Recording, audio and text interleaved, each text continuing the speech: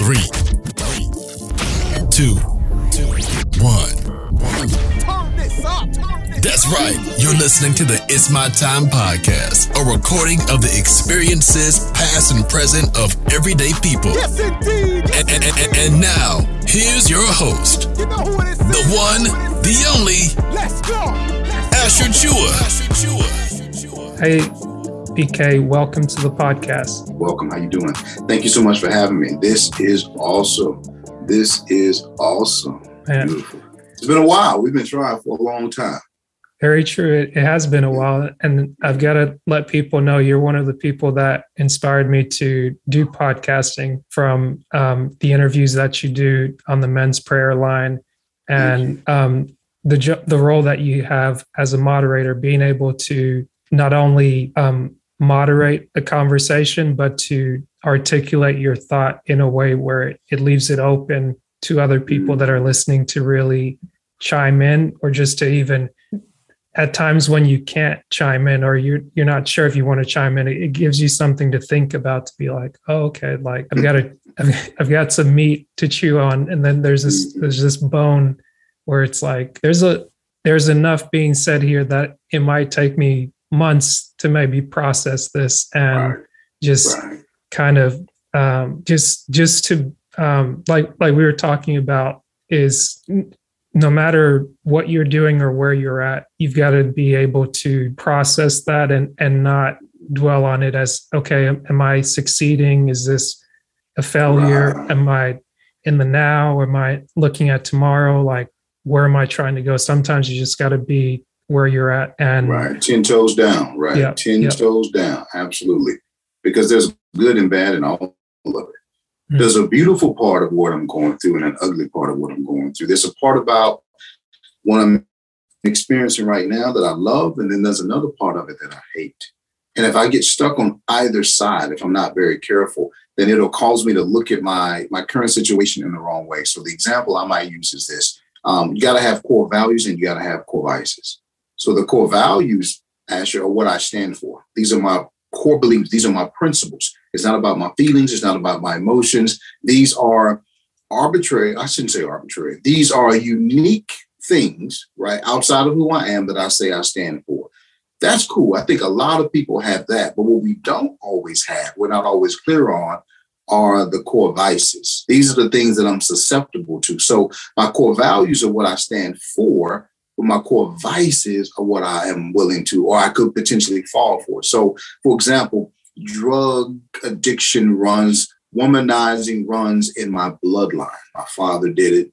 My grandfather did it. And so I am susceptible to alcohol use. I'm susceptible to becoming addicted to drugs. So for me personally, I don't drink socially. I've never been high or drunk in my life, not because I'm some goody two-shoes. That's not what it is. It's because I saw it in my father, and I realized that I either have the gene, the generational curse, I'm not sure what we want to call it, but I am easily susceptible to doing certain things, right? And it could even be habits. It could be behaviors. Maybe we were talking earlier off camera about how there's certain little tricks to getting editing done. And if I don't do those things, so for example, I make sure I do certain things to make sure that editing process is seamless, because I don't want to, that's just not fun for me. I don't want to spend all day editing, right? I'm a guy who likes to keep a clean house. That gives me clarity. Why? Why do I like a clean house? I like cleaning up things, not because I like to clean, but because sometimes in what I'm doing, especially when you talk about moderating a call, you talk about working with men, you're talking about coaching people, it's like, how do I determine if I'm making headway? How do I determine if I've gotten from point A to point B? How do I know that I'm actually moving forward? And sometimes when I clean something, I can see that it was dirty. Now it's clean. This may sound weird. I had a carpet cleaning business for 10 years. And what was beautiful about it, this may sound so odd to some people, is that when I was cleaning carpet, I loved interacting with the customer.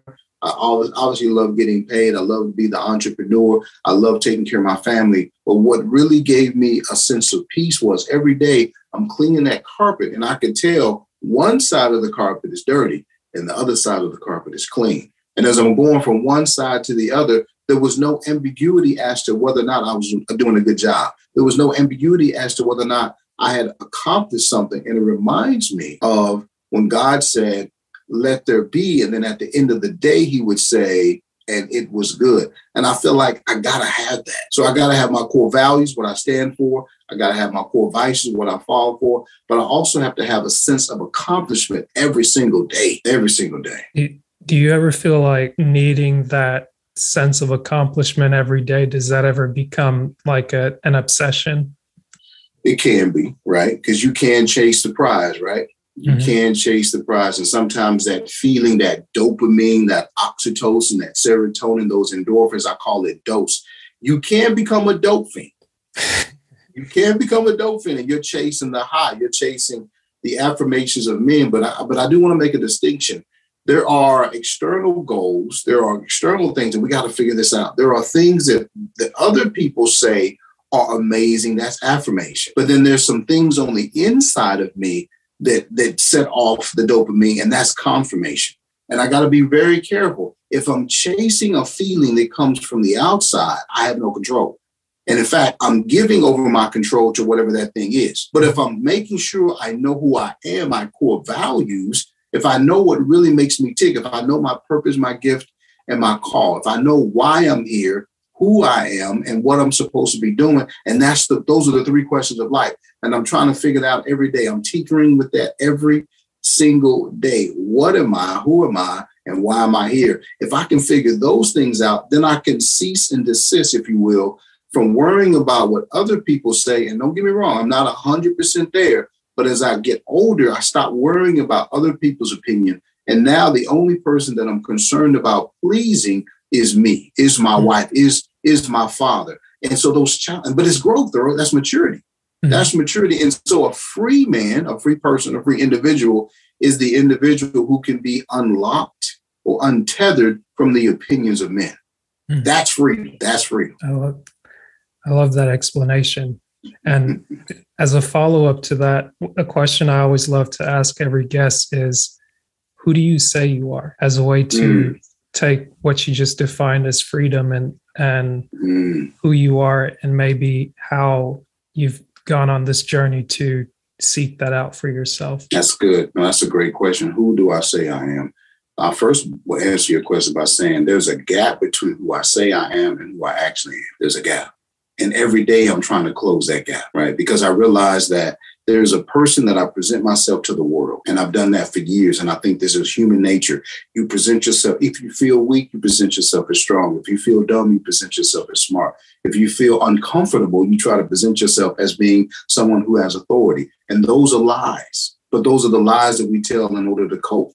Sometimes you have to look strong in the face of adversity. But over time, you can't keep on putting on this superhero cape. Sometime at some point. So I guess your question to me is, who am I? Am I really Superman or am I really Clark Kent? The beautiful part is I'm both. I am who I say I am, but I'm also not who I say I am. And the gap is where I don't want to lose myself. The gap is the work. The gap is what I get up every day and try to figure out. So I could say to you that I'm a speaker, mentor, coach, and I might be a prophet. I can say those things to you, but I got to get up every day and reach for those things. And even though those are titles that I might be able to answer to, is that who I really am? Because another part of me is just a little boy who remembers his father leaving at 5 years old and then coming back at 10 years old. And then that same father leaving at 17. So I would say gone at 5, came back at 10, at 17, gone again, bars, right? I would say that, but then I realize I'm a 49-year-old man soon to be who still craves the affirmation of his father. So in a lot of ways, I'm still that 5-year-old little boy, but I'm also the 49-year-old man standing in front of you. And I realize that though my father abandoned me, he also came back. And so while he's a father that hurt me, he's also the father that gave me the best he had. And so until I became a father, you got to hear what I'm saying. Until I became a daddy, I didn't understand the second part as much as I understood the first part. So I understood the pain, but I didn't understand the reasons for the abandonment. He wasn't running away from me. He was running to try to find himself. And until I was put into that position to have to chase after who I am, right? That's your question. Who do I say I am? I don't know who I am because I'm trying to find that person. I know who I'm not. Mm-hmm. I know who I'm not. I know who I present myself to be. I know the lies I tell myself and other people, but who I am is a question I'm trying to figure out every single day. And I know that there's a huge gap between who I say I am and who I actually am. And every day, if I can close that gap, I'm better and better. And it comes to that point where I just realize that there's a gap and it's okay. Yeah. Man, that was liberating. That's awesome. And one point that you made that I feel is really relevant to, I guess, how would you say, present conversation, and especially when you talk about from a male perspective, where it's very defining when you look at what a man is supposed to be, or what you're told as a little boy growing up, and then you find yourself in adulthood and you're kind of, maybe if I'm speaking from my perspective, and it's trying to make sense of who it is that you are, who it is that you're going to be, whether it's success from a social perspective to where you're financially able to provide for yourself and maybe a family in the future, or you're physically attractive, or you're spiritually gifted or in tune, or now like a big things like emotional intelligence, or just like having the big five, whatever it is that's like the catchphrase. It's like part of you being who you are as a man. It's kind of defined by what the environment around you says. But the more you get to know who you are yourself, and you get to look inwards, and you not only look at yourself to where it's like, okay, this is what works for me, but you start to address like the little boy that was either not validated or affirmed by his dad, because that's what a lot of men go through, a lot of boys go through, is that relationship between their dads, whether they had it or they didn't have it. And it's very pronounced when you don't have something and you're constantly trying to fill the void with this or that.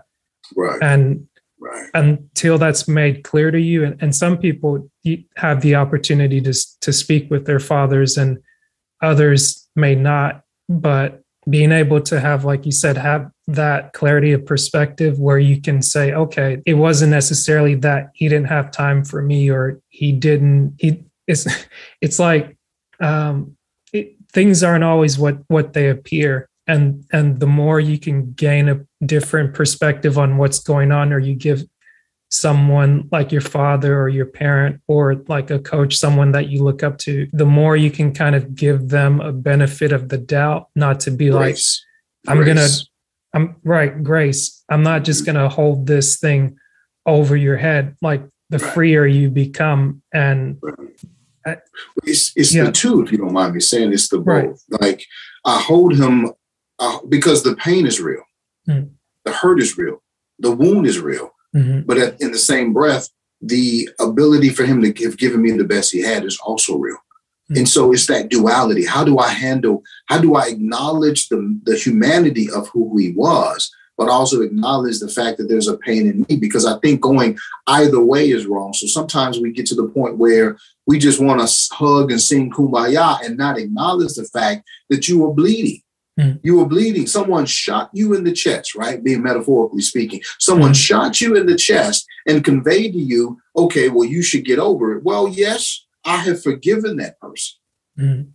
I forgave them, but I still have to deal with the triage. I still have got to deal with the fact I got to have some surgery. I got to go through rehab. I'm going to have a scar on my chest no matter what. Every time I wake up in the morning and it rains, my chest hurts. The pain and the residue of what you went through is still there. And so to not be able to have the ability to express both, right? The thankfulness that he gave me the best that he had, but also to honestly own the fact that there is a pain there and a hurt there. I think we do ourselves a disservice. It's not one or the other, it's both. And that duality is strange. You're the best thing and the worst thing that happened to me.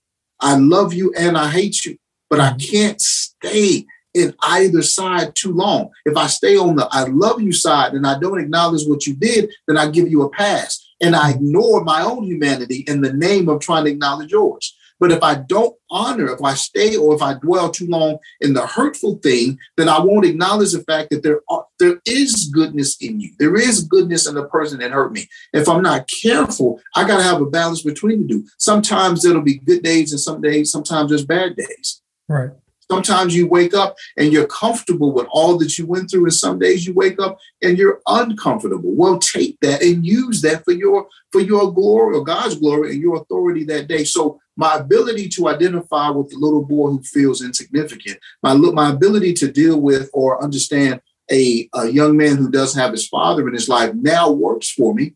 We were both on a call earlier today, and I was dealing with 4 to 5 different women who were trying to advocate for their sons because their fathers are not in their lives. I have an empathy and a heart for that mother. I have a heart for that son because I was that son at one point. But if I focus on, okay, my dad is back, they've been married soon to be 50 years, which is 100% true. If I don't acknowledge that hurtful time as well, I think I'm also being dishonest. So to stay on either side too long is to me a lie, if I can be clear. Yeah. And I think that's a great point that you bring up, that you've got to be honest to both sides, be grateful for what was given to you, but not to dwell on, like, acknowledge, but not to dwell on what was done, because it's like that. I don't know if it's fool me once, shame on you, fool me twice. You sound like George W. Bush. Right. Fool me once, shame on you. Fool me twice, shame on me. Right. Shame on me. Absolutely. Right. Because I guess in a way, it's like you leave yourself open to be manipulated if you kind of, you want to forgive and forget, but you don't want to be in a state of manipulation where someone, they say sorry for what was done. And you're like, okay, yes, I acknowledge the sorry and I'm not stuck on that anymore. Like, yes, we can move on, but we're not going to go back in time and just make things like, we're not going to rewrite the past and just make it like it didn't happen. It's like, we may not have done what would have been quote unquote ideal. It might look great in other people's eyes. What is that?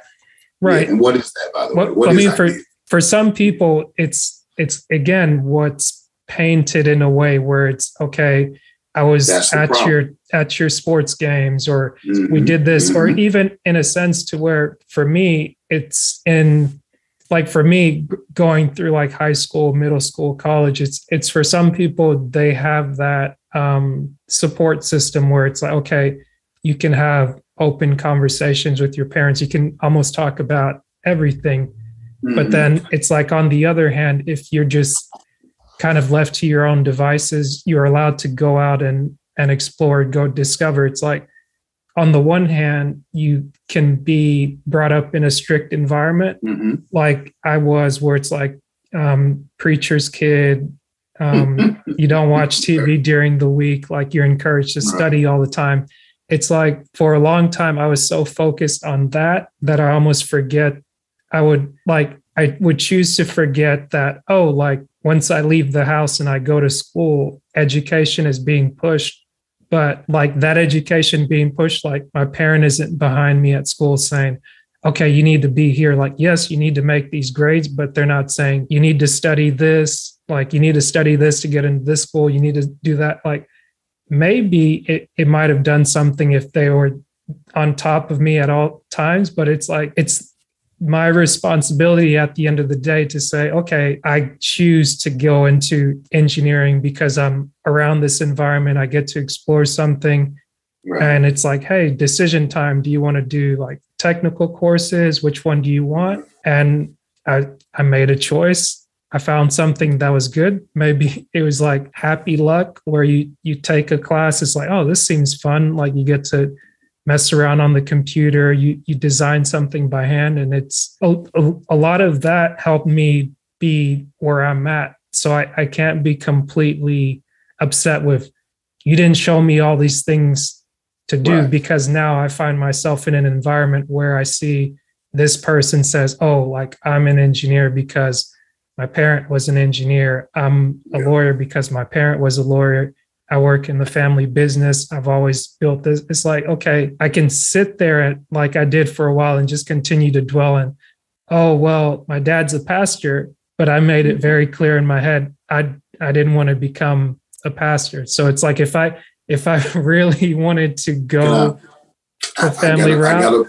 I got a perspective on that. To me, at the core of what an apostle does, your father is an apostle, right? That means foundational. He builds things. Right. What does his son do? His son's an engineer. He builds things. Right. It's not different. You're still operating in the same bloodline. He builds in the spirit realm, souls. You build in the natural realm. It's not different. Right.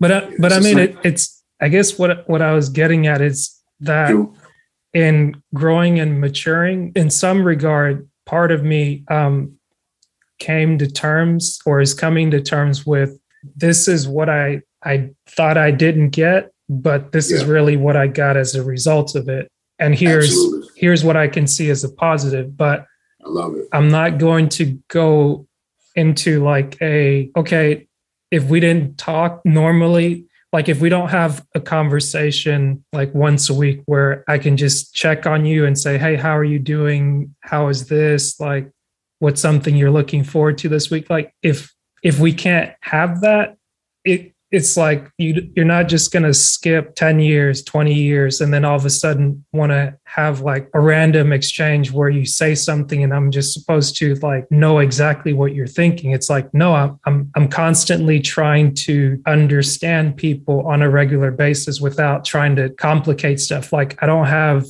telepathy, but it's like I'm leaving the door open enough to say, okay, if we want to communicate, there's room to communicate, but it's like we can't communicate on a level to where it's always looking at the past or it's always from a perspective of woe is me. It's like that's not going to help. Like you're referring to speaking with your father or your parents, maybe? Right. Okay. We're speaking.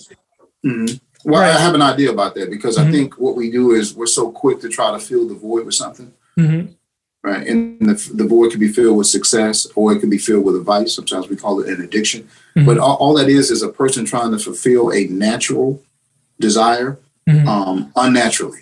That's it. Right. They're trying to feel something but here's the thing. Can we become at some point comfortable with the void? That's a good question. I don't. So the void is there to make me wanton for something, right? The void is there to make me dig deeper. And so are we chasing fulfillment? I know the answer is yes, but are we looking to be whole before it's time to be whole? Am I trying to graduate from senior high school and I'm only in the second grade? I know it can happen, right? You may be a person who's a part of Mensa or something like that, but generally speaking, generally speaking, that doesn't happen. It takes you 20 years to be 20 years old. And even so, even if they're brilliant, even if they're geniuses and they can be in college, we remember Doogie Howser, right? If they can be in college as a young person, they still have to develop. Nothing can cause you to develop socially. There's no hack to that.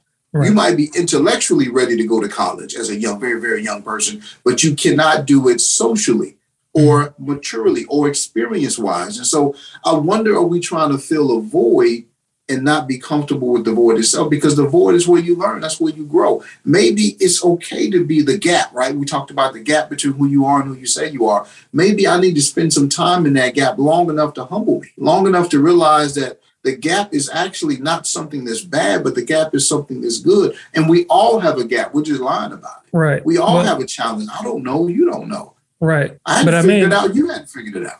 Right. I think when you ask that question, it's, are we trying to fill the gap? I feel that my short answer would be yes, because when you become aware that there's a gap, you're like, why is the gap here?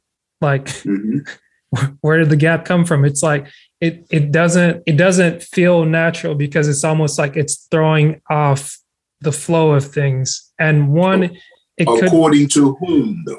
Again, according to the surrounding or according to what society. Well, I want to say society, but at the same time, I also want to say like what's become comfortable to a point, because it's like at times.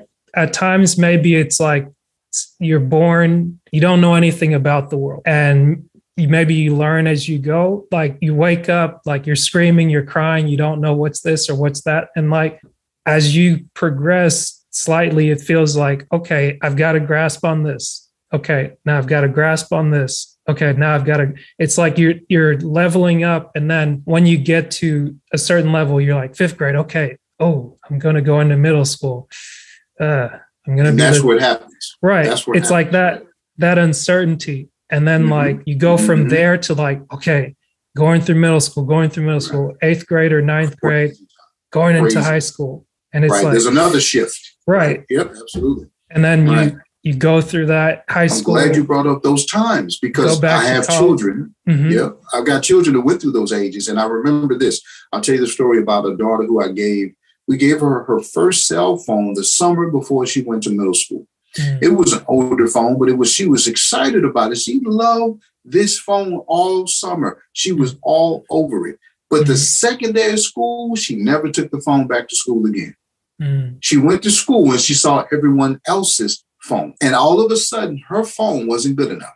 All of a sudden, what she had wasn't good enough. All of a sudden, the thing that made her excited for almost 90 days of the summer, all of a sudden it was embarrassing to her. And I wonder, even though the phone did the same thing, even though the phone brought her the same joy, she got into an environment, culturally speaking, right? Ethnos, ethos, I can tell you about that in just a moment, where she allowed the environment, understandably so, she's a young person, to dictate what was good or bad for her. But until she got into that environment, she was fine.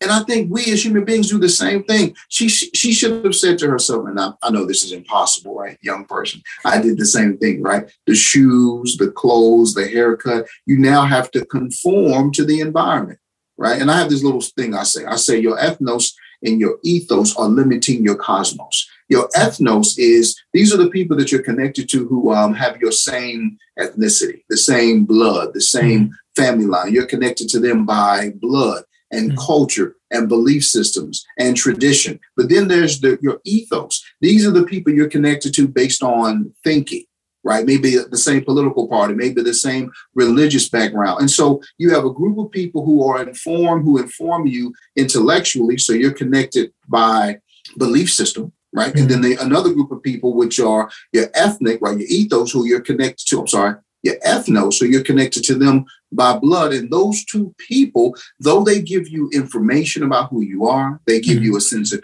community, they let you know where you stand and where you sit in the world. This is your tribe. Unfortunately, while they give you affirmation, they also limit you and cap you from where you can go in this world, because the gift that God has given you is for the cosmos, which is the world. So your ethnos and your ethos is limiting your cosmos, meaning the people that you love and respect based on blood, the people that you love and respect based on belief, they gave you a sense of achievement to a point. But now the very people who gave you clarity on who you are now limiting how far you can go and grow. And we got to be super careful about that. Am I a man of color? Yes. Do I live in America? Yes. Am I a Christian? Yes. Am I a husband? Am I a father? Am I a speaker? Am I a mentor? Or am I a coach? Am I a prophet? All of those things are true, but I'm also who I say I am. Meaning I'm not limited to those things. I appreciate those things giving me clarity, but those are still titles. That's not who I am. So I go back to the first question. Who do I say I am? At this point, I say I don't know. But 2 years ago, I would have given you a definitive answer. But wisdom has shown me you don't know who you are, because it changes every so many years. Who I was at 15 is not who I was at 25. Who I was at 25 is not who I was at 35. Who I was at 35 is not who I was at 45. And I'm pretty confident when I hit 55, I'm going to be a totally different dude. And I see things very differently. So now it took me 40 years to get to this place, Asher. I'm at a point now where I embrace the void, because the void, we think it means uncertain. We think the void means unknown. We think the void means unclear. We think the void means unprepared, but the void also can mean unlimited. It also can mean that this is where you can fill in the blank. It also can be a fill in the blank test is the best test in the world. We don't like them. We don't like them because you got to think. and you got to write. We want the multiple choice, but the multiple choice will be right or wrong. But if I can grasp the idea in the short answer, if I can fill in the blank and give you a piece, if I can at least explain to you how I have grasped the information, I can always get partial credit. So the blank and the void is not something to be afraid of. The void is my friend. Yeah. The void is my friend, because now I can go into the void, even though it's scary, even though it's unknown, even though it's unsure. I can also go into the void and it's unlimited. You got to hear what I'm saying, bro. It's unlimited. It's unlimited. And I'll tell you this. So what do we use? What is the symbol in our culture that we use to designate the void or the unknown? What is that? It's the X, right? Yeah. Right. So think about this. What do we do in math? We solve for the X. Right. So when it comes to an equation, we're not afraid of the X. We embrace it. Mm-hmm. So the void that's in the equation is not something that we fear, but actually the whole purpose of the equation. It's the reason why it's the star of the party. So perspective, right? Perspective. Then, if you think about the map, we don't go to malls anymore, but malls do exist. But anytime you go to a place you've never been, usually there's a map somewhere, and it'll say X marks the spot, or you are here.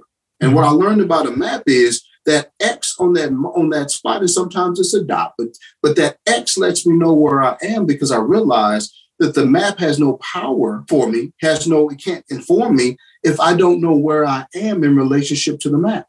If I don't know where I am. So again, the X marks the spot and gives me clarity on not just where I am, but where I am in terms of where I want to go, right? So X marks the spot. And then last but not least, the X, that unknown thing is, if you look at an X, especially if you look at the way it's written on a computer, from every direction that X is exactly the same thing. Yep. North, south, east, west, either direction, the X is the same. So instead of this X being this unknown, this unsure, this unclear, this unforgiven, this all these we need to change our language. The X is for the unlimited.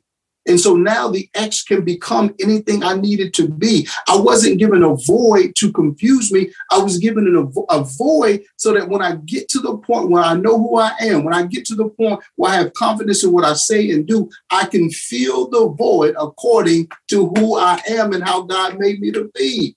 The void is not my enemy. The void is my friend. Come on, baby. The void is my friend. You know what I mean? So it's not, I don't need to avoid the void. Embrace the void. Embrace the fact that, I don't know. Mm-hmm. I don't really know how to do that. And as soon as I say, I don't know, the creative juices, my creative nature now is activated to come up with a solution to fill the void, or to come up with the answer to the I don't know. But if I try to pretend like I have the answers, if I lie like everybody else is lying, if I try to feel, you asked me a question, you said, who do I say I am? I don't know, because who I've said I am up to this point was predicated upon the ethnos and the ethos. It was predicated upon what the culture told me. It was predicated upon what a man of color is supposed to do or say in the United States of America. And that is not necessarily who God made me to be. Come on, bro. I'm sorry. No, you're good, because I guess to kind of tie this in where we started the conversation, on my ride back from work, the question popped up into my head when it's, I've heard it asked, it's like, are you afraid of failure or are you afraid of success? They say that you can have people that are either or. And I guess sometimes it's easy to say that, right? It's sometimes you can say you're afraid of failure because it's like, you don't want to miss the mark, so to speak. Right. But a lot of times in that moment, I was thinking, I think I fear success more at times because I'm less willing to face it, because success is kind of pointing me towards the void, where with failure, it's like, if you fail, you know what failure looks like. You know what you're familiar with it. Right. You're familiar with it, whether you're late, whether you don't do what you said you were going to do. Success in a way, I think there's a big push about redefining success, or just being very clear on what it is and what it's not. And again, that's good too. In society and in the culture where we're at, because a lot of people that have become the quote unquote successful, when it's monetary stature, I guess in a way, it's like those things aren't arbitrary, and it's like the story is like again and again and again and again. It's said the same way, and a lot of times it's like people that have seen people that have reached a certain stature, they'll tell you time and time that it's not that stature that's going to make you. It's not how much you make that's going to make you, but it's who is the type of person you are. And depending on what you're chasing, what you're trying to reach, like if you're someone that has means or has, I'll say has means or has money.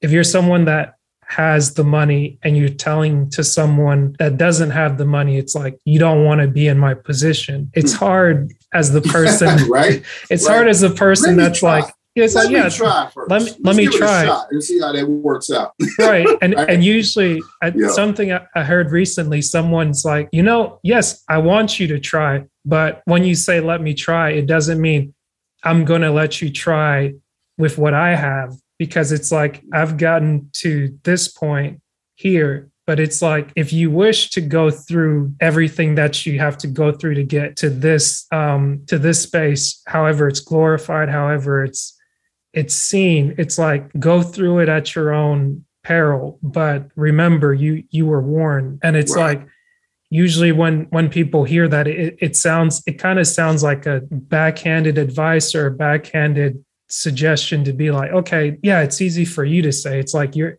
not in my position. And it seems like it's, no matter where someone's at, you're never going to be in someone's position, because time and time again, it's like whoever gets to that level. We were talking about George Bush earlier, and I was thinking of J. Cole, like quoting the George Bush saying, and I think I'd heard him say it in a more recent song, where it's like, when he started his career in hip hop and rap, it was going a certain trajectory, and it was about clout. It was about getting the money. It was about getting notoriety. It was about getting certain things. But at some point, his perspective changed, and the more, at least from the outside, it appears, the more he went into his void, or went into the more he kind of went into like what he saw, and kind of looking at the optics and being like, okay, this doesn't look like that. Maybe I'm not going to dress the part. I'm going to let my hair grow out. I'm going to get the locks. I'm going to do what I want to do. Like now he's authentically. Right. He's authentically pursuing himself. The more he's doing that, he's receiving more appreciation and more of this. Absolutely. And it's like from at least that's so powerful. But it was go ahead, I'm sorry. No.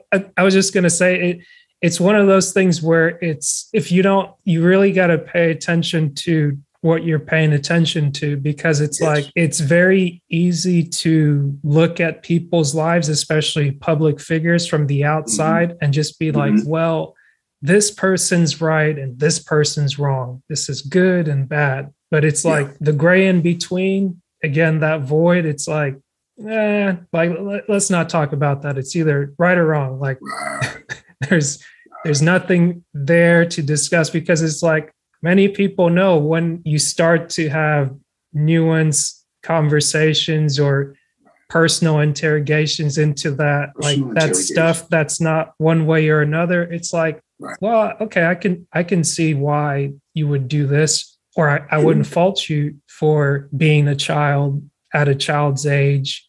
It's like, oh, well, if social media was around when I was younger, it's I'd be in all kinds of trouble. It's like, okay, when you have honest conversations about what's really what people's intentions are, or what's possible, it's less about like, oh, okay, this isn't possible, and even like whether you're on the receiving end or you're on the end that's dishing it out. Like if you say something you don't mean, but you're open enough to, at a later time, admit that you're wrong, or at least not even admit that you're wrong, just be open to the possibility that grace can be afforded to other people.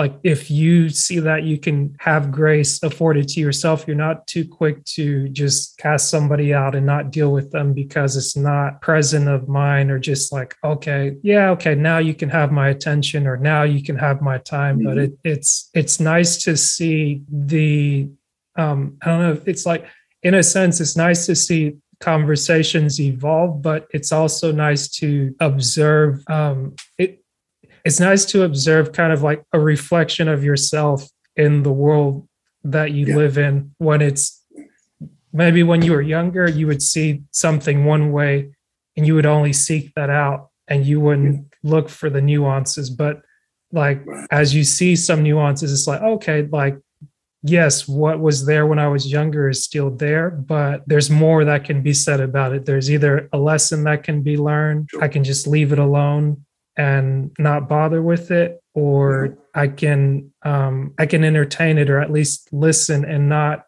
be so hell-bent on like, I've got to get something out of this, I've got to do something out of this. Is like, hey, the wind blows every day, and maybe it just goes this way and it goes that way. That is key, because when you measure, you mentioned J. Cole, who was a very popular artist who, like you said before, he was definitely going in the direction of pop, hip hop, you know what I mean? And I'm not saying he's not that now. I'm just simply saying he seemed like he's a lot more comfortable in his own skin. He's a lot more, I think authentic might be the word, but we're kind of throwing that around a little bit. But he kind of is doing things on his own terms. He's not necessarily following this road that was laid out for all other music artists. And I think that is true of a husband, a father, a son, an engineer, a speaker, a coach, all these different things that we espouse, or that we call ourselves. Once I have, and I can't stress this enough, Asher, once I get clarity on, oh, okay, I'm an engineer. Okay, I'm an apostle. Oh, okay, I see things foundationally. Oh, okay, I bring clarity to environments. It's easy to get typecasted into that. There's a difference between who I am and what I do. There's a difference between how I show up in the world and what the world is comfortable seeing me do, and who God has called me to be. And the void to me is to step away from a people's opinion, societal pressure, and to do, because unfortunately, here's what happens. When you've been so stifled and so limited and so stuck in what everyone expects you to do, when a person deviates from that and deviates at a hard right or a hard left, we call that a mental breakdown. We say the person went what? Crazy. Yeah, but they didn't go crazy. What they simply did was they were fed up, and they finally had enough courage to say, you know what? I'm not all of those things, but they were. Those are aspects of who I am. So there's a difference between who I am and what I do, right? And that void that we keep talking about, embracing that void is scary. That void is lonely. That void is fearful. That void is unconventional. It's uncomfortable. It makes you, the void, right? That space or place is, people call you a failure when you're there. I bet you a lot of music executives consider J. Cole's decision to do what he did weird. Or let's think about so many different artists that we've seen who had a major hit, beautiful voice, and then all of a sudden they're off the scene. And I've been fortunate enough, as you may have been as well, to hear some of those unsung stories or where are they now stories. And they tell about how the industry just consumed everything about who they were. And I think that can happen as a husband or a father. I was telling a story just earlier today, talking about how I got this thing where I don't want my wife to touch a gas pump, nor do I ever want her to wash a car. I don't want her to change any oil. I take care of all of that. And it sounds amazing, right? Mm-hmm. It's good to brag on, right? It's good to tell you on this podcast, but why am I doing it? Because I had to question myself. Am I doing it, Asher, to be impressive to other people? Oh, we got to get back to that. Am I doing it for you all, or am I doing it because it is germane and important to me? Because the dopamine that I receive from you telling me I'm awesome only goes so far. Mm-hmm. But the dopamine I receive, the serotonin, the oxytocin, and the endorphins that flows through my body by aligning with the divine, by doing what God called me to do, is far more powerful than the outside affirmations of other people. We got to be careful, bro. We got to be careful. And all of us are susceptible to it.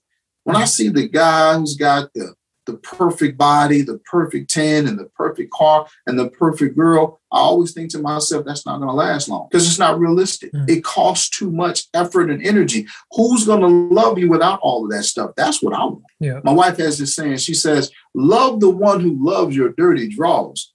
That's who the one can you love your own dirty drawers? And if I can divorce myself from what everyone else tells me I have to be, if I can divorce myself from the fear of the unknown, from the fear of the voice, from the fear of not uncertain, unclear, uncouth, unimaginable, if I can release myself from that and shift my perspective, it's not that I'm uncertain, it's that I'm unlimited. I can fill the blank with whatever I choose. If I realize that X is not bad, the unknown isn't what it is, it's unlimited, then I can move from this place of the world dictating to me who I am to a place where I dictate who I am in the world. And by me being courageous enough to do it, I can free other people. And that's what's key. Right. That's what's key. That's what I love about your podcast. Can I be courageous enough to do something that is never been done before? And this is the beautiful thing, and I was going to say it earlier, the beautiful thing about something that is obscure,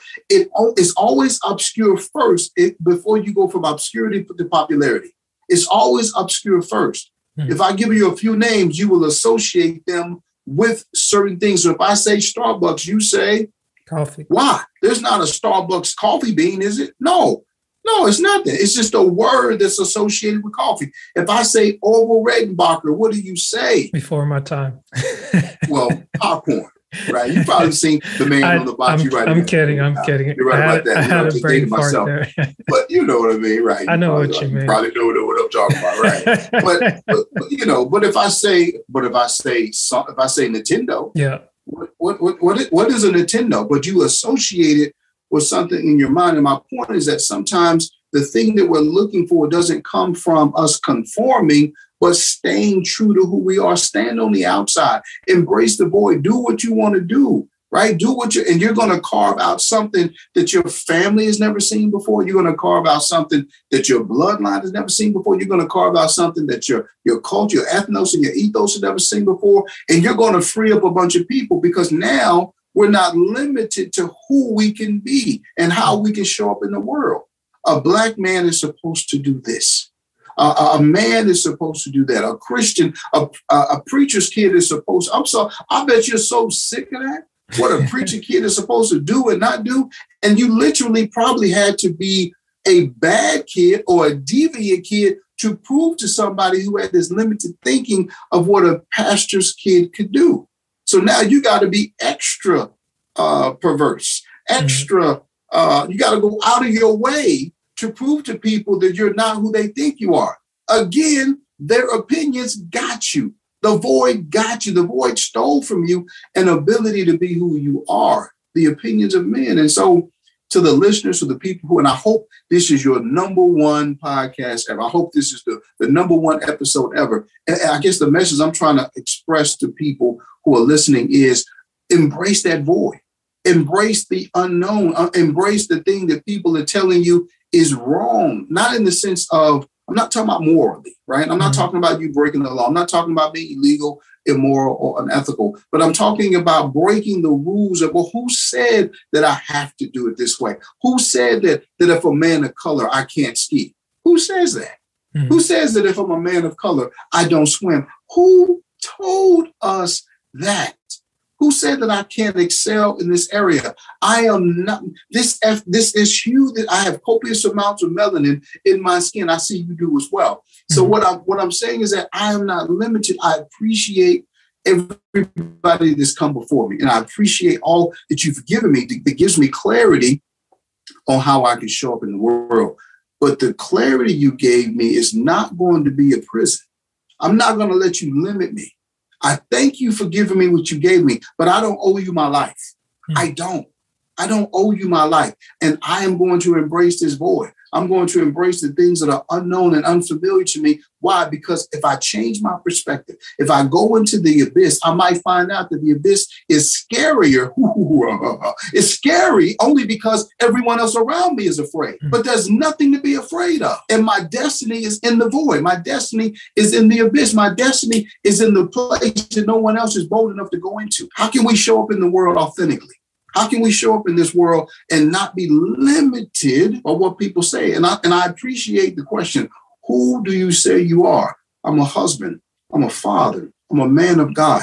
I'm a speaker. I'm a teacher. I'm a mentor. I'm a prophet of the Almighty God. But that is not all that I am. I'm more than that. I'm a content creator. I'm a strategist. I'm all of these different things, a thought leader. But those things, they might inform who I am, but they don't limit who I am. You got to get what I'm saying. I'm not limited. I'm unlimited. I'm unlimited. The X, bro, the X means I'm unlimited. I guess as a follow-up to that, it's realizing that you're unlimited, or like having moments like these that are times of realization when you're excited, you're passionate. It's like when you realize that you're unlimited, you still, how do you find like where to go next? Maybe that's the great question. Great question. Like, because you mentioned before, like needing that order, that structure, that's something that helps me to navigate, because a lot of times it can, for some people, it's easy to operate in the unknown, in the chaos. It's like, man, I've got all these opportunities to grab at, but it's like, where do I go first? Because if you don't go in a direction, you can quickly fold into yourself and be like, maybe I just got excited. Maybe I just got hyped, and I didn't know what I was talking about. It's possible. I had a dopamine hit, and I was just it's like, no. Let me go back to what I'm comfortable with. Let me go back to what makes sense. Like, how do you balance that in? No, good question. Realizing what you got. Mm-hmm. Yeah, and I don't know if there is balance, because unfortunately, that is part of the problem. Part of the problem is you're trying to evaluate the unknown based on the rules and the standards and the policies and the procedures of where you used to be. Right. Now, you know for a fact that what was beneficial for you in high school did not necessarily work for you in college, right? Even though that was the information that was necessary. So let me articulate it this way. As a man of color in America, you know that we are perceived in a particular way. So there is an urban culture, right? The hood, whatever you want to refer to it as. And we, you may speak in a particular way. So I would go to my grandmother's house, right? And so I'd be around my cousins, and they would talk about me. They would score, joan in, roast might be the term you're familiar with, but they would joke on me because of the way I spoke. I had this, I was speaking the King's English, and I was speaking fairly properly because I was going to a private school, and it was predominantly Caucasian. Now, here's what's interesting. The information and the way that I was behaving in one environment was productive, but I took that same behavior to the country where my mother lived, and all of a sudden that same behavior became a liability, right? But then if I took the behavior that I had around my family, around country folk, around good old, regular old people, urban folk, and then took that into corporate America, and I don't have the ability to communicate, I don't have the ability to be forthcoming in certain behaviors. I'm not trying to be critical of one or the other. I'm just simply saying what is good in one environment, one behavior that is going to bless you in one environment is the exact same behavior that will limit you in a different environment. So this idea that we can keep on doing what we've always done and go into this next generation, and I'll give it to you this way, and I'm hesitant to say this, but I'll say it. So we know that okay, sure, I'll do it. At one point, everyone is a slave to something, right? You're a slave to a way that you think. Maybe you are addicted to something. Maybe you are a slave to other people's opinion. But then you come out of that. You come to a point where you are now able to think for yourself, or you realize that this slave thing is not all that it's cut out to be. It doesn't really make a lot of sense. And now you begin to serve yourself. But then there's still another level, right? Then there's another level. Once you've served for a little while and you realize that, yeah, I am smart. I am pretty resilient. I can do some things on my own. Now you step into ownership. Ownership is son. So the progression in this life that we live is to go from a slave to other people's opinion, to be able to serve your own self-interest, but then to be able to start to walk in a sonship and ownership. So that's the progression: slave, servant, son. Right. So I'm trying to go from a place where I was a slave to other people's opinions, a slave to the environment. Now I begin able to serve the environment, and I'm able to make the environment work for me. But then there's a point where I realize that I own the environment. I own my environment because my thoughts are my thoughts. The word says that I was made in the image and the likeness of God. I'm the only thing that God created that has the ability to also create. So I have a creative power inside of me.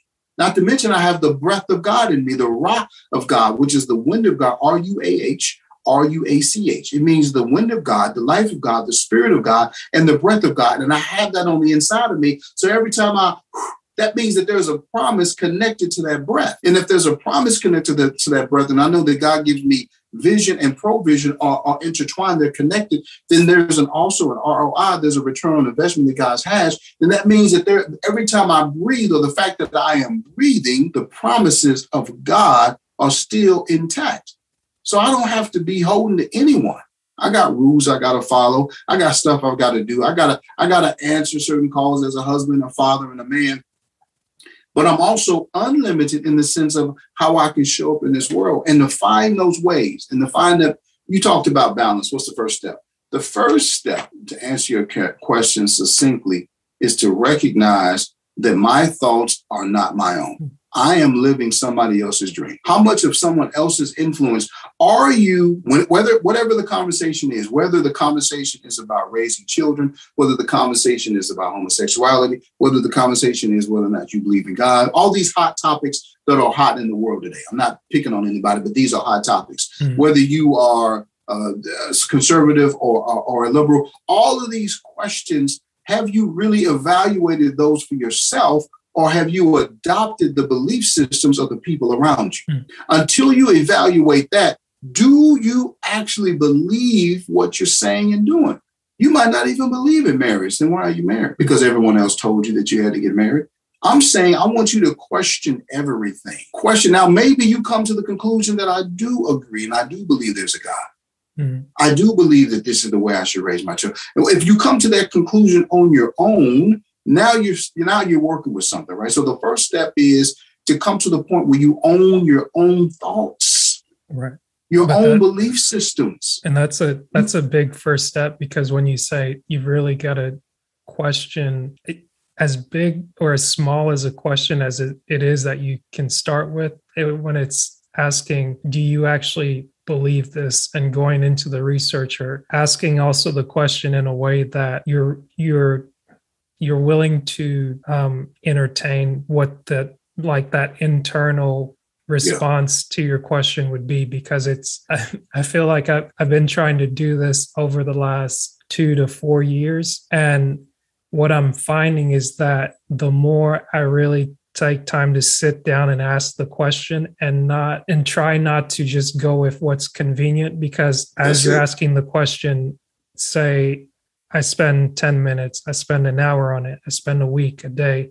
It's in a way, I feel that I can torment myself, but it's like, if I really want to know what I believe on this without just taking an easy out, or having a succinct argument that's clear enough, like this is good enough, like let me get the cliff notes, it sounds good, it's like it'll work for a minute, but then when I come up against another piece of opposition, it's like I didn't really answer that question, and then it keeps coming up again. But then let me ask you this question. We say that, but we don't say it in the gym. No, you don't go to the gym and say, man, I just mastered the 20 pound and this 30 pound is in here. I don't want to come to. We will never say I'm never coming to the gym again, because now I've gone up to the 30 pound. And we understand it in certain, and I'm almost literally, let me slow down and make sure I'm clear on what I say. We understand it in other areas. I don't drink, but let's assume I was a drinker. I know you start off with beer or wine, and then progressively you drink more and more and more. But a person who doesn't drink a lot, this is what I do know, and they go on a binge and drink a lot, they're going to have a bad day.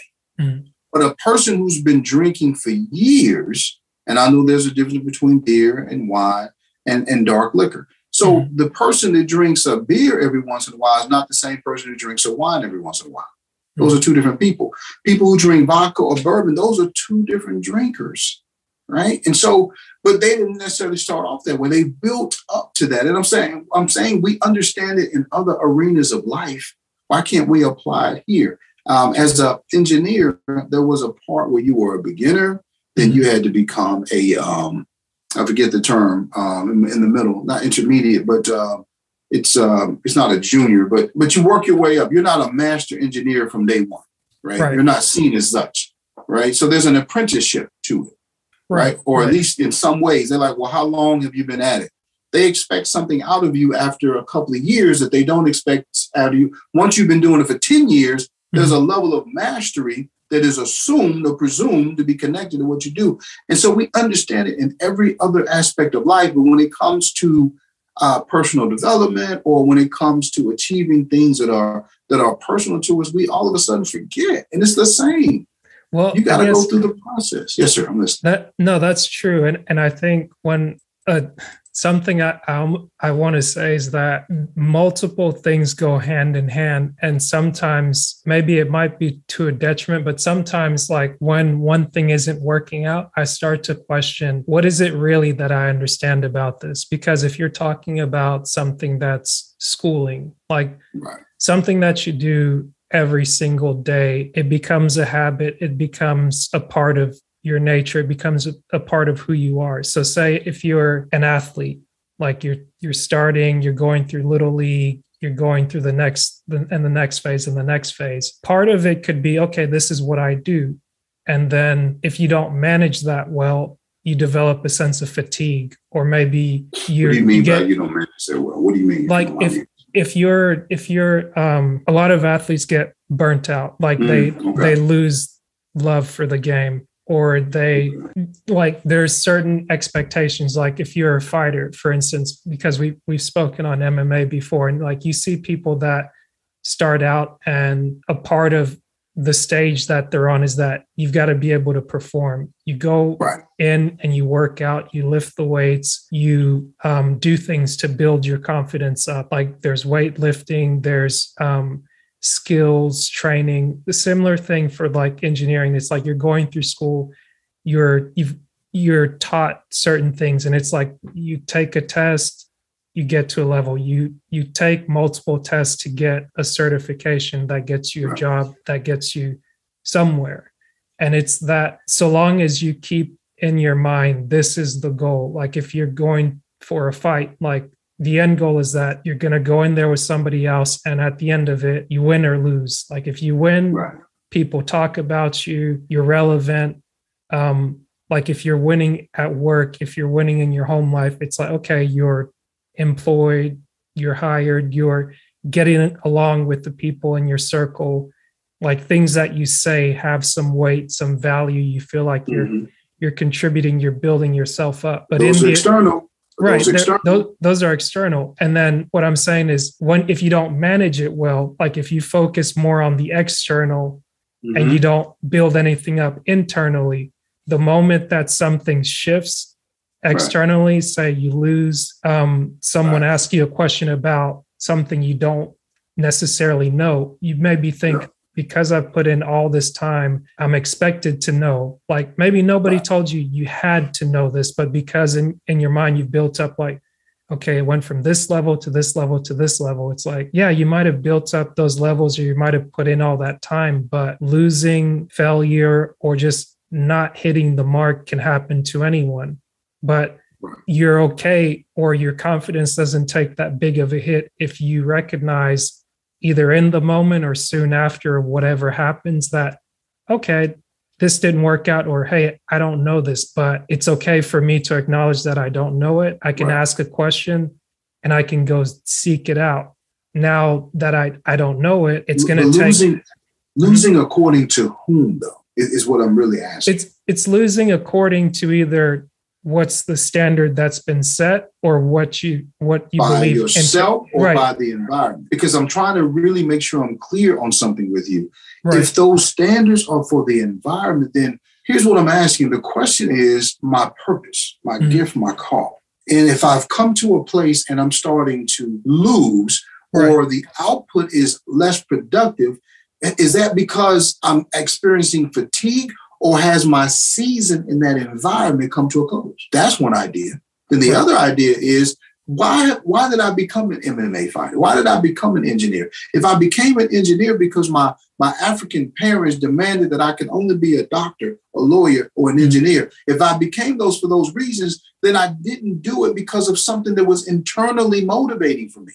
Mm-hmm. And again, we are still being limited by the ethnos and the ethos. Right. I'm saying there's so many different societal pressures. And I'm not saying that we're not susceptible to it. Please understand something. Right. I'm not telling you that you haven't and I haven't. And I'm going to walk out of this room right now and I'm going to be hit with some societal pressures. Right. I have an expectation as a husband and as a father right now. And I got to measure those up. But at the same time, I cannot value myself or I cannot determine my personal value from the expectations or the indication or the dictations of other people. And as long as I allow other people to dictate how I feel about me, I did miss the mark according to you.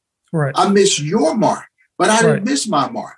And we're going to have to mitigate and negotiate. And you're going to have to hold me harmless. I'm going to indemnify myself in the sense that I'm no longer going to be beholden to other people's limitation of who I can show up and not show up in this world. Right. Because I have an opinion of myself that is no longer in alignment with your opinion of me. And that doesn't make me a bad person. Right. It doesn't make me a bad man. It just makes me unique. And that is a part of the void we've been talking about. The void is you won't be everybody's favorite cup of tea. And that's something you got to be okay. Because at the root of what we're talking about, and I hope people have waited long enough to hear what I'm about to say, at the root and at the core, what we're talking about is we are making decisions for our lives based on the fact that we don't want to experience the spirit of rejection. I am complying with what you say. I'm literally allowing you to dictate my life because I don't want you to shun me. I don't want you to walk away from me, and I don't want you to reject me. But what I'm saying is that rejection is the void of appreciate the void. Why? Because if I'm only your friend, if I'm only your husband, if I'm only your father on your terms, then we don't have a relationship. We don't have a symbiotic relationship. What we have is a parasitic relationship. And to your point, if we don't have a symbiotic relationship, if you are just a parasite only sucking my blood, if my cup is empty every time I deal with you, then eventually it doesn't make a difference. At some point in the future, you're going to drain me for all that I have because you're not pouring back into me. And I have to love myself enough to say that, you know what, this relationship no longer, this environment no longer is serving me. And it could be because my season is over. It could be because I never was supposed to be in this environment to begin with. Because I became an MMA fighter, I'm speaking hypothetically, because I was bullied as a kid and I didn't ever want to be bullied anymore. And I wanted to be tough in the world.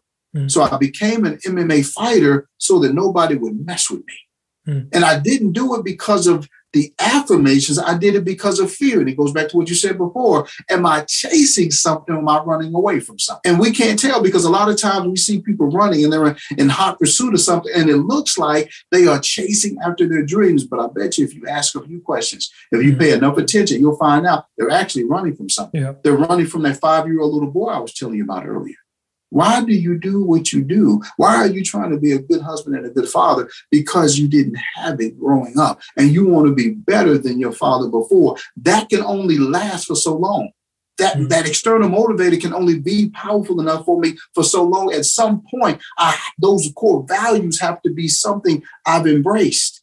It has to be something that is important to me. I can't simply be operating from a place of, I'm going to show my father I'm better than him. That can only fuel you for so long, right? or even to do what your parents want you to do. And please understand something. I'm telling, hey, take it for what it's worth. I'm not telling you to disobey your parents. I'm not telling you not to go to college and your parents want you to go to school. What I'm saying is that there's a point where if you're not hardwired to be whatever you are being forced to be by the culture, by the society, by the religion, by the family, by whatever, at some point, there's going to be a breakdown. So what I'm saying is, and that's what we saw it very popular. We can speak about it now, but we've seen it all over. There's so many different people who have hit this level of success in our culture. They have all of the external trappings of success, the money, the popularity, the wealth. Heck, they're even good looking, but then they're breaking down publicly. They're committing suicide. And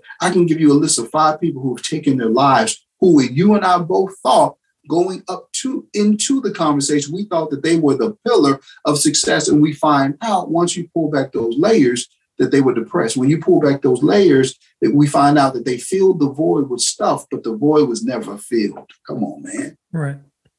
And I've learned that there is a God-sized void in the heart of every human being.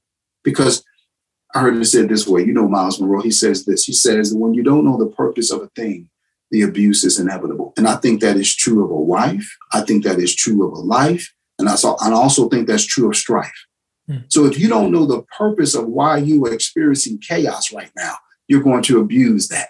You think they're attacking you. No, the fact that you are being attacked is to create an awareness in you that there is still an offense monster on the inside of you. There's still an anger monster on the inside of you. You still have some trauma triggers on the inside of you. And if I push the right amount of buttons in you at the right amount of time, if I can cause you to feel a certain way at a certain moment, I will cause you to act a plumb fool in front of the world if necessary. Yeah. That's not a man that's in control. That's a man out of control. Right? And so we got to take our time. If we don't know the purpose of a thing, the abuse is inevitable, whether it be a wife, a life, or strife. We got to take our time to understand, okay, what is the purpose of this life that I've been given? What am I supposed to do? The culture says I'm supposed to be popular. I'm supposed to be successful. And the success is only driven by 3 things: the amount of money I have, the amount of popularity I have, and the amount of possessions I have. But if none of those things, if you are not a person driven by money, then how is that going to make you happy ultimately? Right. If you're transactional, that's about money. But if you're transformational, that's about the intents of the heart. Mm-hmm. Who cares? And I've met a few. I've met a few millionaires, about people who own their own private planes. And in dealing with a lot of them, I'm watching and I'm paying attention and I'm looking at their lives. I had a limousine business 20 years ago. And I'm at these private airports and I'm going to these private jets and I'm watching the moves. I'm watching who's around them. And I realized 2 very powerful things. I realized, number one, everybody around them was on payroll. Mm-hmm. Now, you tell me, if you are making good money with someone and they ask you a hard question and the question could offend them, and that can always happen, and that offense, because we know how it happens, if the offense is deep enough, you might lose your job. Which one are you going to choose? Are you going to choose that hard, unadulterated truth, or are you going to say something that's going to stroke the ego? Nobody around them could tell them that unfiltered, unadulterated truth. Why? Because they all were banking on keeping things as they were. Right. So they literally had nobody around them that could hold them accountable. Nobody. Then I saw who they were dating. And I'm like, and even when it comes to their relationships, everybody was paid for. Sometimes it was an actual transaction. Maybe they would call girls. Forgive me for your listeners. I'm not trying to get raunchy on the podcast, but in some cases, it was a long-term transaction. Mm-hmm. She was around, but she wasn't dating no broke guys, and he wasn't a guy without the money who could actually date a woman as beautiful as she was. So there was an exchange. Mm-hmm. His success, his billions, and her beauty, and that is a recipe for danger because she's not always going to be beautiful. And you might not always have the money. So that is so I realized that the wider the success in this world got and the higher the success got, the more shallow and the more fragile it became. Is that what we're chasing? I would see that and I thought to myself, what? Is that the rat race everybody is on to get to the point where they are such a powerful and a distinctive entrepreneur that they have their own planes, trains, and automobiles? And the benefit of it is you get to date your daughter or your a woman the age of your daughter, or a woman the age of your granddaughter, that's the extent of the success? No, thank you. And so that lets me know that the system was twisted. And I'm so happy God gave me a glimpse of that early on. I met entertainers, I met celebrities, I met all these different people, and they were not happy. In fact, the success that they had, the money, the popularity, and the fame actually created a border around them. It created a hedge around them. Now, some people would say a hedge of protection, but I would say that the hedge around them was a prison. They were locked in. They didn't have the freedom to be who they were. They were locked into a way of speaking. You were talking about J. Cole earlier. Yeah. They were locked into being only one version of themselves. And it's the version that the outside, the ethnos and the ethos had told them was good. And they had got to this plateau of finance, this plateau of popularity, this plateau of possessions, but yet they weren't happy, right? And so the beautiful thing is this, the success that we see, the fulfillment, which is the real word, because I really don't care for the word success. Success can mean anything, but the fulfillment that we seek, money won't buy. Money won't buy. And we got to come to a point. We got to come to a point where we embrace the void and we embrace the unknown, because you asked a very powerful question earlier. Am I more afraid of failure, or am I more afraid of success? And my answer is yes. My answer is yes. Yeah. We are afraid of both. We are afraid to fail. We're afraid to be embarrassed, but we are also afraid to step into the thing that God has called us to be. Right. We are afraid. Yeah. I mean, to follow up on what you just said there, being afraid of the failure and the success, is that, and I guess I wouldn't say maybe in some circles, like a lot of the decisions we have, whether they're moral or like personal decisions, like when you point to the example with people being on payroll for someone that's well-to-do, it's whether you're in that position or whether you're trying to just look out for yourself as a young up-and-comer. It's the decisions you make have consequences, but yes, depending on what the decision is, whether you're trying to really find out who you are and what you believe, right, that may have more of a consequence on yourself. And yes, you might get shunned for a bit, but thankfully in the environment that we live, it's not like if you get kicked off of social media, for instance, you may lose some friends, but the more you get to know yourself and you really put time in to understand what you think and why you think what you think, you might be better off meeting someone that's your neighbor and understanding like, okay, here are things I didn't know about my neighbor that I know now. Like, here's something that I value. That's not just, okay, I can trust you because you're a family man. You take care of your children. You take care of your wife. You don't abuse them. It's like those things matter. It's not just, okay, did you signal to me socially that everything's good? It's like it can get extreme on the one hand, where it's just like you're constantly having to announce and profess what it is that you're doing. But on the other hand is that if you're really honest and true to the people closest to you, but more importantly to yourself, people can see that without you necessarily having to announce it. And I guess something I'm. Yes, but why do you have to announce it? And I'm well, really, I mean, want to make sure it's clear. Before, you gotta divorce yourself from that. And I'm not saying that we're talking about a general you, but you gotta divorce yourself from that. And I'm not saying that it's easy. Right. I'm saying it's difficult. I'm saying you don't owe anybody anything. Honestly. Right. But I mean, it's, I understand that now, but without, like before, when you're trying to understand something and when you're mimicking, like when I'm mimicking my environment, if I'm seeing, okay, that's someone that's well respected, someone that's like yourself, someone that's someone that present something in a way that I can understand. If I see them carry themselves in a way based on what I'm seeing, that's what I'm trying to follow, whether it's right or wrong. But you inspire me, though. I appreciate you saying that, but you inspire me through your consistency. And so if you hadn't have done what you decided to do and you had to step out and be bold, then there are people, and they're far and wide. They may never text you. You may never hear from them, but they are impressed. They saw some, like, wait a minute, I've seen I've seen this podcast, It's My Time podcast pop up a number of, and it might just be something that they saw in the peripheral, but it was the consistency. And I'm now getting that, right? I'm now getting to the point where they're like, man, your consistency. Wow, I didn't know you knew this. And man, so-and-so, you're behind the scenes on that. And it's like all of this stuff. If I was you, I would do this. I'm like, yeah, but you're not me. Right. You're not me. And it's a weird thing because I'll be honest with you. I was in a place financially with the carpet cleaning business. I mean, I did a strong 6 figures with the carpet cleaning business. I don't make that now.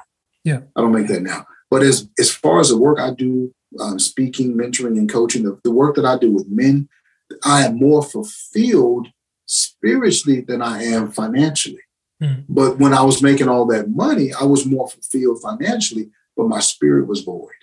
What do you value? Right. What do you value? And so I value the spirit realm more importantly. And I also believe the scripture says, seek ye first the kingdom of heaven, all its righteousness, and then all of these things will be added to you. And so again, it's like, what do you value?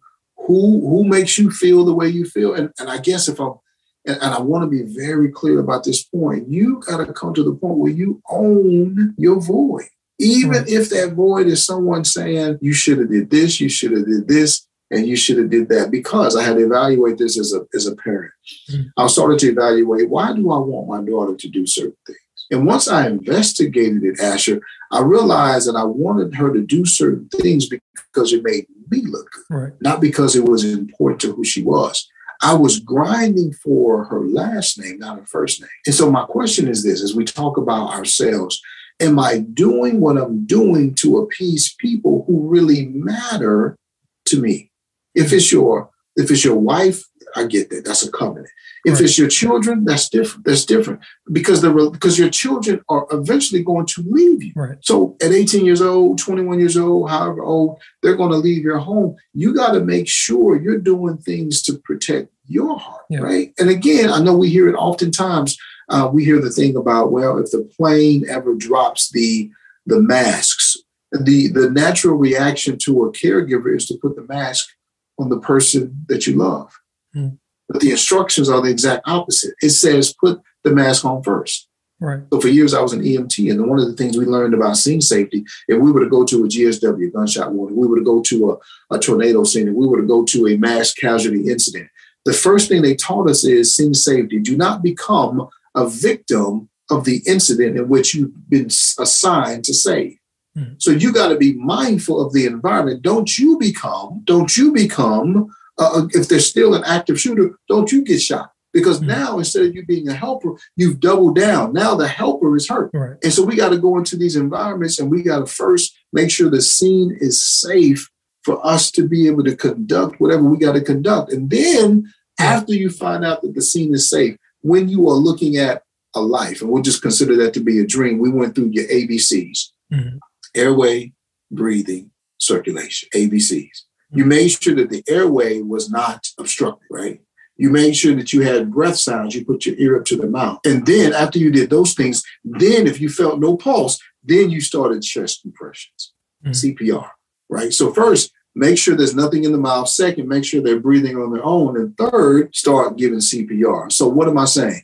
Your dream, your life, you're the life that I'm referring to. You got to make sure that the scene is safe. So the first thing is I want you to make sure that you're not being obstructed. We talked about your breath, right? That's the life of God, the wind of God, the breath of God, and the spirit of God. Make sure that you're not letting the world obstruct your own breath.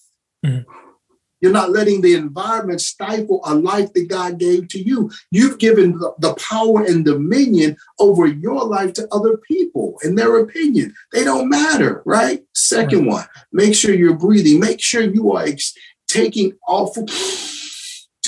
full advantage of the full capacity of the lungs that you have. So God is giving you breath. So breathe it all in. It's the wind of God, the breath of God, the life of God, and the spirit of God. And it's all of you. Explore everything that belongs to you, all of it. And then last but not least, if you find yourself, and it could happen, you find yourself, you don't have the circulation. The blood is not pumping. The oxygen is not getting to the fingers and the toes. If you express, now it's time for some intervention. Now it's time for some CPR. What do you do to recharge your batteries? Where do you run when you are in a situation where you don't feel good about yourself? What do you do? Do you run to alcohol and drugs? And do you run to that relationship that you shouldn't be in? Or do you have some productive means by which to build yourself back up? Where do you get your pulmonary, CPR,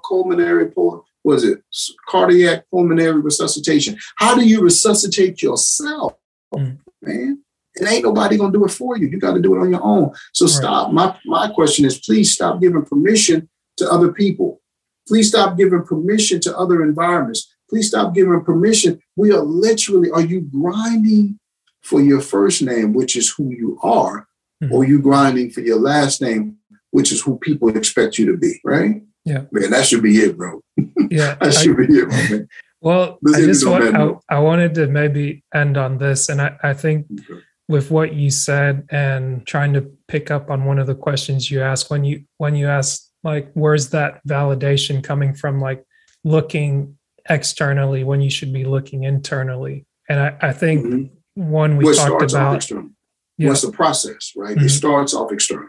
Right. That's the only place it can be, because you don't know what you have in you. But there's a point where the external can only take you so far, and now you have to look internal. Right. And because there is a clarity that you get from the outside world. There is a power in what your parents have to say with your ethnicity, the ethnos. There's a power in the ethos. But my concern is, once we get to the point where when you start to realize who you are, why you're here, and what you're supposed to be doing, those same environments that gave you so much clarity can now become constricting. Right. That's the danger. Right. And so we got to be careful when we know it's no differently than the butterfly in the cocoon. There's a point where the butterfly has to emerge from the cocoon, or he will die. Right. There's a point where the baby has to emerge from the mother's stomach. Right. And so we understand those different phases. Right. Yeah. And I think what's really key, speaking on the butterfly in the cocoon, is that to answer what is it that you're answering to, or what is it that you're listening to, is that specifically what I found for myself is that when I'm going internally and I'm asking the question, I'm doing the thing that feeds me, I do get the wandering eye to say, okay, I'm doing this for myself, but what does this significant person in my life think? Like, okay, stop asking for permission. Right. So it's, I can't stress that enough. There's the stop asking, but it's in doing the internal work. I'm reminding myself to stop questioning what it is that I'm doing and to stop second guessing what it is that I'm doing, because it's that in taking the time away to do what I need to do and make it clear to those around me that this is what I'm doing. It doesn't need to be announced every single day, but if I'm taking the time to answer the question, I'm answering that question and I'm living out the response to that. The moment that I start going backwards and I start looking back at what was validating before, what was the status, I'm slowly undoing the progress that I'm already making. And it's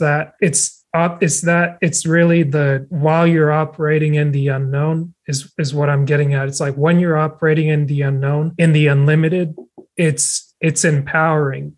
But again, looking at your perspective, it can be, if you take your eyes off from, okay, I'm working in the unlimited, I'm looking at what I can become. I don't know what it is, and I don't need to know. That's a big thing. You don't need to know it right now. Right.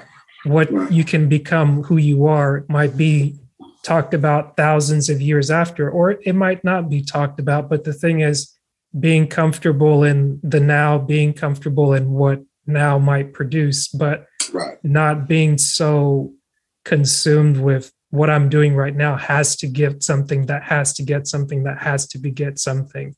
And it's that you'll never know if it's a real seed. If it's a true seed, you'll never know. Well, I shouldn't say you never know. It might take years to know. There are skills that I'm using now that were developed 30 years ago. And they've been sitting on the shelf and I didn't know what they were. I didn't know why I was an EMT. I didn't know. I went from store management I went from ownership, and now I was an EMT, and I wasn't making a lot of money as an EMT.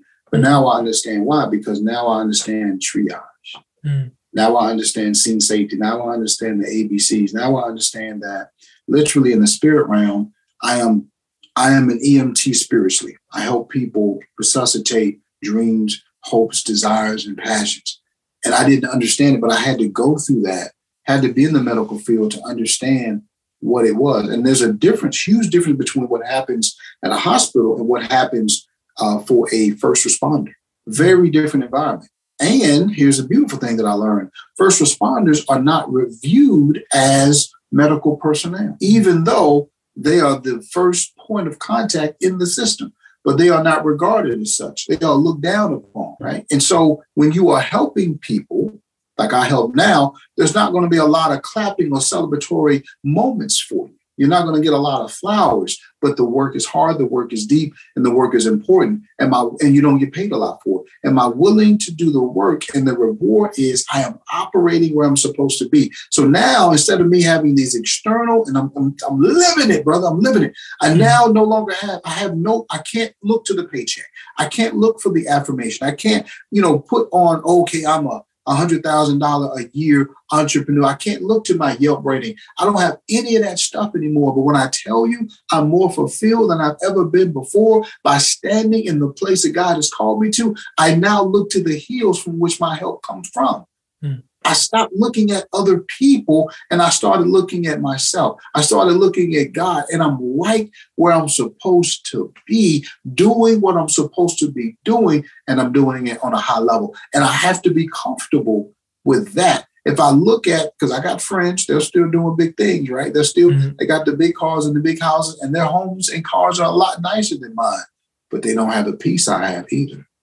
They don't have the peace. They don't have the sense of fulfillment that I have. So what do you want? Because what you really want at the core of human existence, what you really want, money won't buy. The opinions of other people won't buy. What you want at the end of the day is a fulfillment in yourself. And you'll never get a fulfillment giving the power to other people, brother.